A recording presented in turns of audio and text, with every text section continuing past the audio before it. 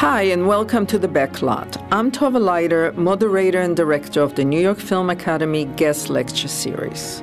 In this episode, we will take an in-depth look at one of my great guests and hear about her experience in the entertainment industry. And now, Eric Connor will take you through the highlights of this Q&A. Hi, I'm Eric Connor, senior instructor at New York Film Academy. And in this episode, we bring you the Oscar-nominated producer, Sherry Lansing. Her work as a producer alone would more than warrant this episode. With her partner Stanley Jaffe, she ushered in several projects that were more than just films. They were events, movies of their moment. Fatal Attraction, Indecent Proposal, and The Accused had people talking long after they left the theater. My name's Forrest Gump. Napoleon Dynamite. Barton Fink. Zoolander. Tommy Boy. My cousin Vinny. Titanic. Tomb Raider. How to Lose a Guy in 10 Days. The Truman Show. Home Alone. Saving Private Ryan. Fly. The Italian Job. Vanilla Sky. Mission Impossible 2. School of Rock. On top of her career as a producer, Miss Lansing was also one of the first women to run a movie studio. Twice. First at 20th Century Fox and then Paramount. An impressive track record for anyone. Though to hear Miss Lansing describe it, her work ethic and intelligence was only part of what got her there. It was not brain and it's certainly not beauty. It was hard work, and that's it. And then if you really work hard, you need one other thing, and that is luck. And anyone who says you don't need luck, or we always called it the movie god, is not telling the truth. You know, I worked just as hard on the films that failed as I did on the ones that succeeded. There was nothing I did different.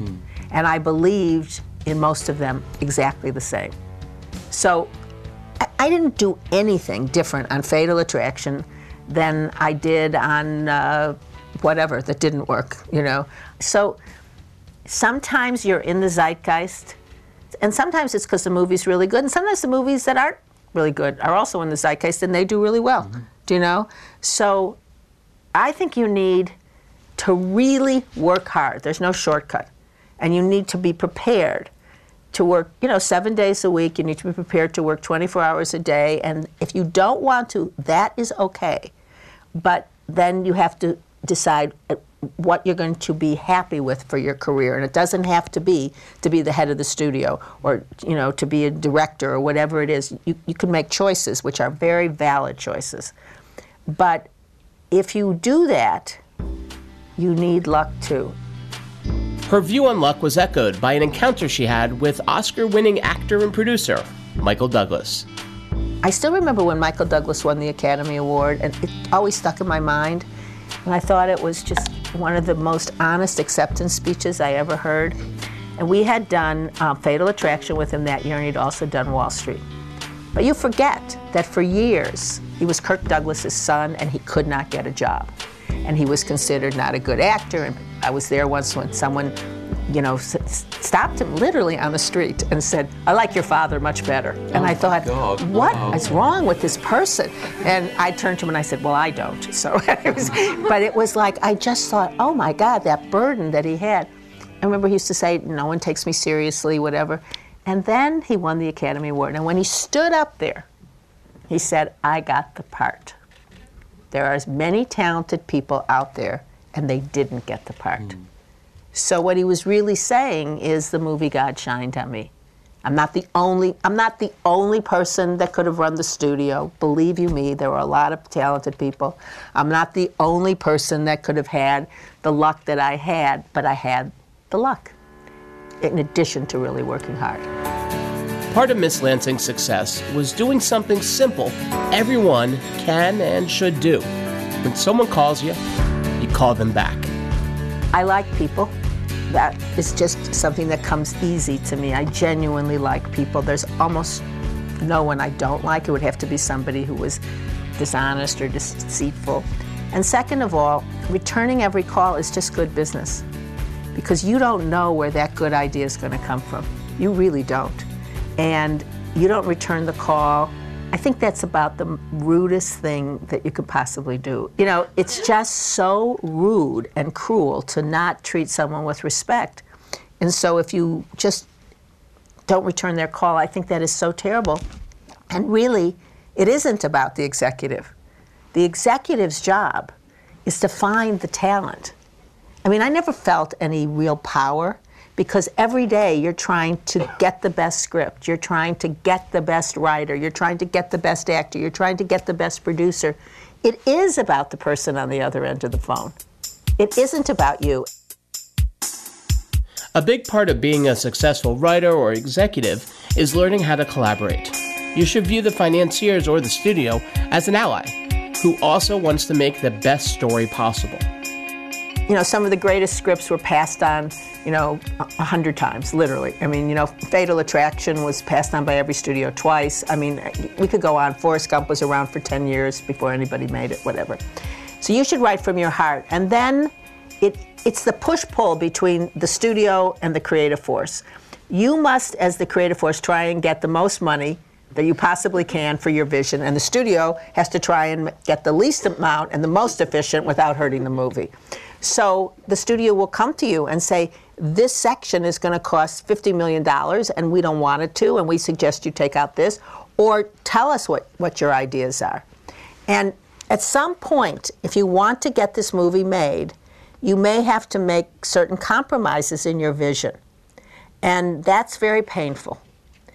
But you have to come to a point where you say, I will compromise this because I don't think it's really hurting the movie, but I won't go to that. And people do walk away. And they sometimes never get their movie made. And other times, they walk away and someone else does it. That's what happened, for example, with Braveheart. I mean, someone doesn't want to make it and someone else will make it. I mean, that happens all the time. Contrary to popular belief, executives are artists too. Yet they have the difficult task of keeping their eye on the bottom line. I would urge you to be cooperative as screenwriters. The studio's not your enemy. They're really people, for the most part, who do really love film and really want the same thing that you want. I can't say everybody, but most of the executives that I know really are doing this because they love movies, especially at the level that you'll be dealing with them, the writers will be dealing with them. And sometimes they have great ideas. I mean, we had a lot of budget problems on School Ties, and I remember Karen Rosenfeld just showed me how to take out 8 pages. I was shocked.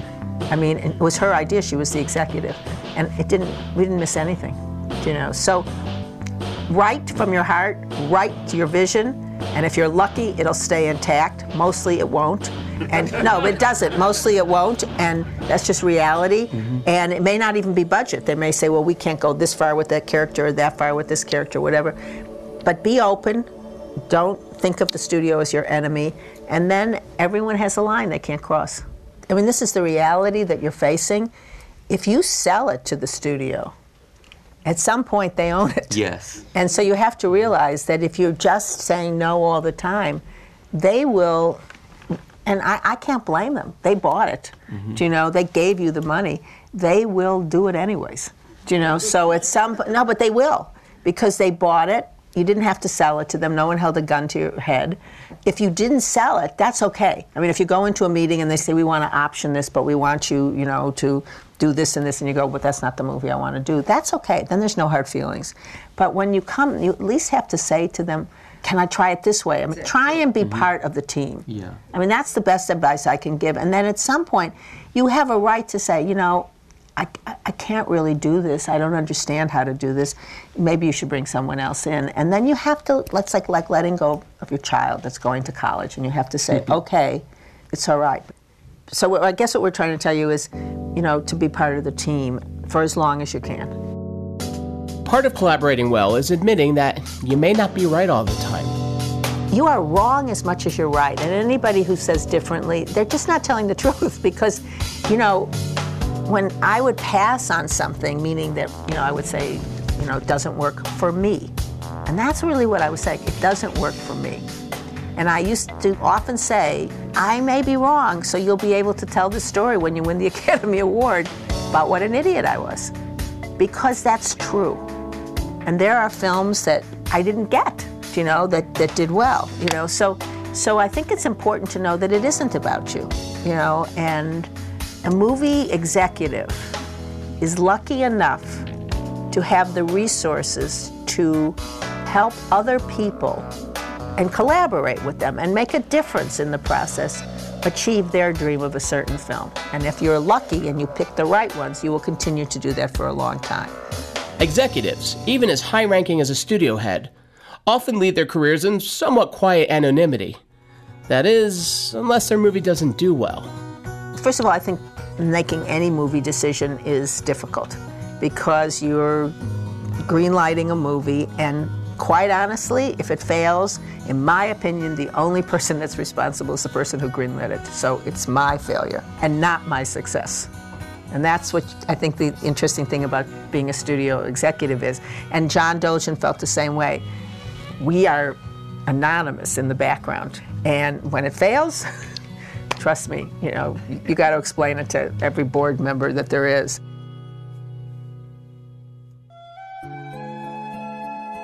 Before its 12-year reign as the highest-grossing film ever, Titanic was a movie that many predicted to fail. Even with a proven master like James Cameron at the helm, the budget ballooned and the film was delayed by half a year. But Sherry Lansing wasn't afraid of the risk. There's many movies. I mean, Titanic, which was a complicated movie. I heard about it from the president of the studio at the time, a man named John Goldwyn. He knew that 20th Century Fox wanted a partner. I read the script. And for me, every decision is about the script. That, to me, is the most important thing. If it's not a good script, you shouldn't make it, and I don't care who's attached to it. You have to believe in the script. And I think good scripts all have two things: characters that you care about, and that the script should evoke an emotional response. It's not a passive thing. It should make you laugh, it should make you cry, and you should be involved. So I read the script, and I loved the script. I didn't love the script for the reasons that everybody thinks. I loved the script because I loved the love story. And I loved Rose. I thought she was an empowered figure. And I just thought, oh my God, this is really a woman's lib movie in a funny way with a great love story at the core. Miss Lansing believed that the project would be a massive hit. And she also believed that Fox's budget was way too low. In both cases, she could not have been any more right. I'm not going to remember this. The exact number was like $12 million for special effects. And I went, wow, that's not enough. I mean, this is on water. Waterworld had already happened. This doesn't make sense. And 20th Century Fox executives stood by that number. And then we had this famous conversation where I said, well, I just don't believe this number. You have to add more, and you told us it was only 110, and this isn't what it's going to be. And they said, well, what is the worst you think it can go to? And we said, I believe 130. And they said, great, it'll never go to that. We'll cap you, meaning you'll never have to go above half of that investment, which was $65 million. And we said yes. So, in reality, as the picture kept going up and up and up, I hate to say this because I feel a little guilty. I slept so well at night, I can't tell you. But I felt guilty. I mean, I would call Bill Mechanic, who's an extraordinary executive, and I would say, I'm really so sorry. Is there anything we can do to help? He said, well, you could give us more money. I said, well, that we can't do to help. But it's not gonna. And it went to, I think, over $200 million. And today, you're going, then everyone predicted that it was going to be the biggest disaster in the history of film. And instead, it was the most successful film ever released. Until he did Avatar after that, and he beat his own numbers. Of all of Miss Lansing's critical and box office successes, perhaps none of them came any easier than the Oscar-winning war drama, Saving Private Ryan. One day, I was driving home at around 7:15 at night, and I got a call from Richard Lovett, who was the head of CAA. And he said, so, Sherry, you have the script Saving Private Ryan? I said, yes. He said, so how would you feel, if Steven Spielberg and Tom Hanks wanted to do it? Would you do it? I said, well, yeah, of course I'd do it. And so he said, okay, good, because they do. I said, oh, really? And so he said, really? And I hung up the phone and I thought, what is he smoking? I mean, what is going on? I said, you never get a picture like that. That requires years of begging, years of trying to convince 900 drafts of a script. And I got home and the phone was ringing and it was John Dolgen, my partner. And he said, did you get a call from Richard Levitt? I said, yes. He said, is he nuts? He said that the two of them, did you meet with them? I said, no, I've never met with either of them. And then a few minutes later, he calls me, he goes, it's real. I said, how do you know? He said, David Geffen said it's true. He said, Steven wants to do it. And I said, I can't believe this. I mean, that came together so easily. I did nothing. I did absolutely nothing. I never met with them beforehand. I just said, thanks. The journey of Tomb Raider was a much more difficult one. Miss Lansing described how it signified a transition in Hollywood, where quality of product might be giving way to quality of marketing. What I remember about the movie, which is how the movie business has changed, I was watching the dailies, they looked all right, and then we saw the first cut of the film. By then, there were all sorts of fights between the producer and the director, and all sorts of things had happened during the movie that made everybody not like each other. But when I saw the movie, I was shocked, because the movie made no sense. It was just, honestly, a mess, and nobody disagreed with that. Nobody. The director said it doesn't work, the producer said it doesn't work, and we all went into intensive meetings about how to fix it. But what I remember is when we're walking back from that meeting, a man named Rob Friedman, who was the head of marketing, was the only one that didn't look like he was going to have a heart attack. I mean, I was white, and it was our big tentpole. That was our big, I think, July 4th or summer tentpole. And he was the only one. He was completely calm. And I said, Robbie, this picture makes no sense. Why are you so calm? Don't you care? And he said, Sherry, we're going to be fine.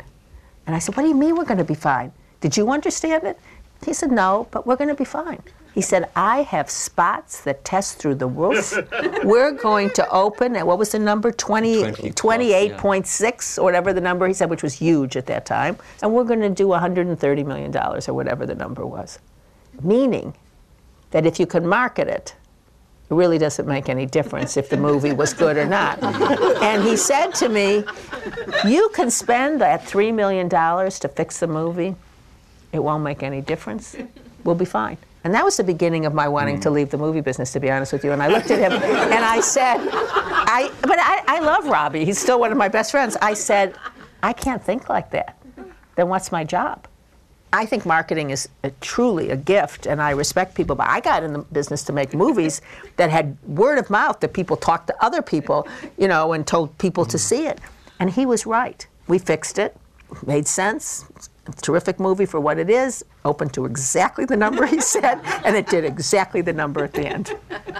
And that's how it's changed, and I think it's changed in the sense that it's harder and harder to make movies if you can't market them and get those spots there that, and also so much of the drama of dramatic movies have been taken over by the extraordinary things that are on television today that are just amazing. In a very candid and honest moment, Miss Lansing described that perhaps the biggest obstacle in her career was herself. I think you sometimes look at a person and you say, well, they didn't have any problems and their life was all smooth. And we do that about people we don't know. But the truth of the matter is, I was an enormously insecure young girl.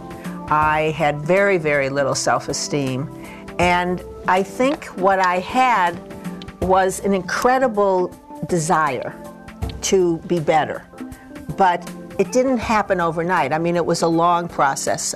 And eventually, I realized that it was really interfering with my life. And so I went into therapy. And so I would say that that was the single most important gift I ever gave to myself.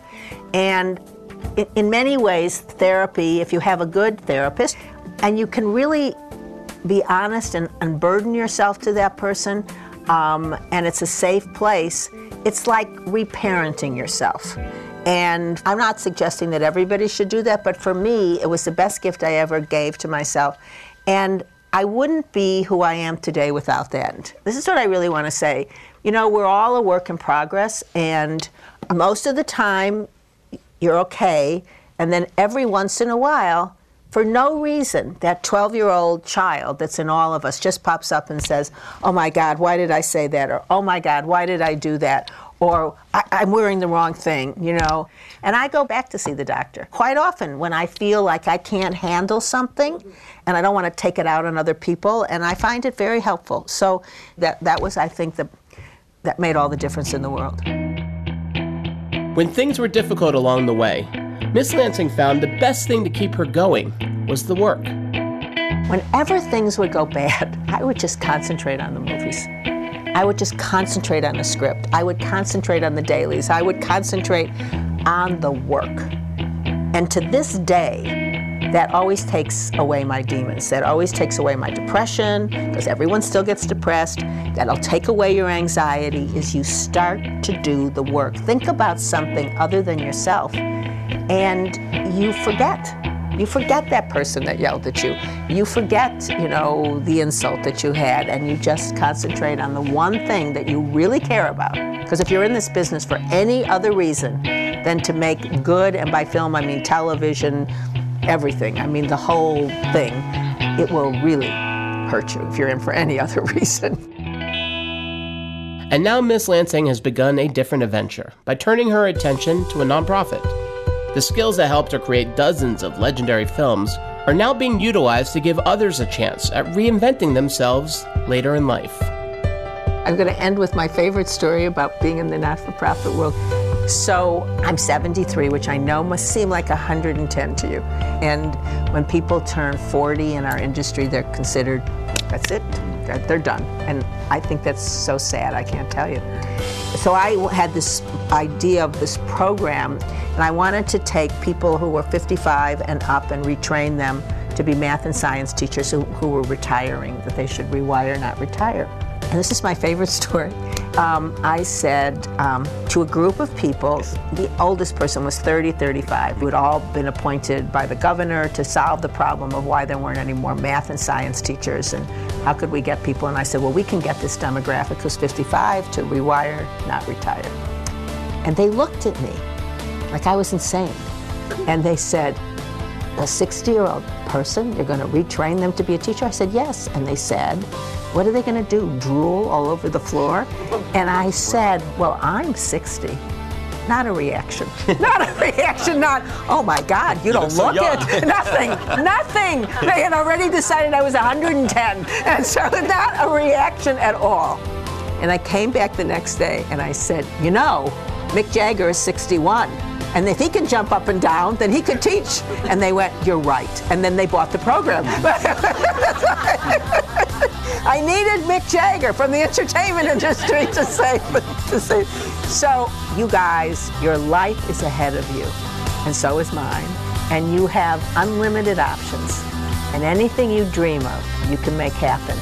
And we're going to be going to your movies or watching your television. And I just wish you all the greatest luck in the world.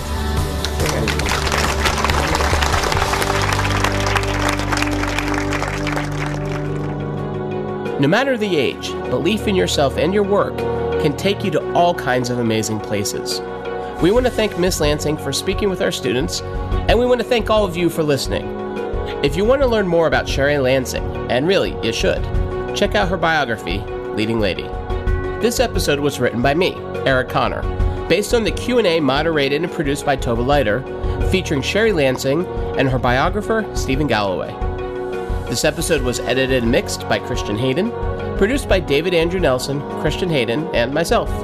Executive produced by Tova Leiter, John Sherlock, and Dan Mackler. A special thanks to our events department, Saja Johnson, and the staff and crew who made this possible. If you'd like to watch the entire interview, it's on our YouTube channel. Just go to youtube.com/New York Film Academy. To learn more about our programs, check us out at nyfa.edu. Be sure to subscribe on Apple Podcasts or wherever you listen. See you next time. Hey, Ma, it's me, Eric. I'm calling you back because you called me and Sherry Lansing said, always call people back. Love you.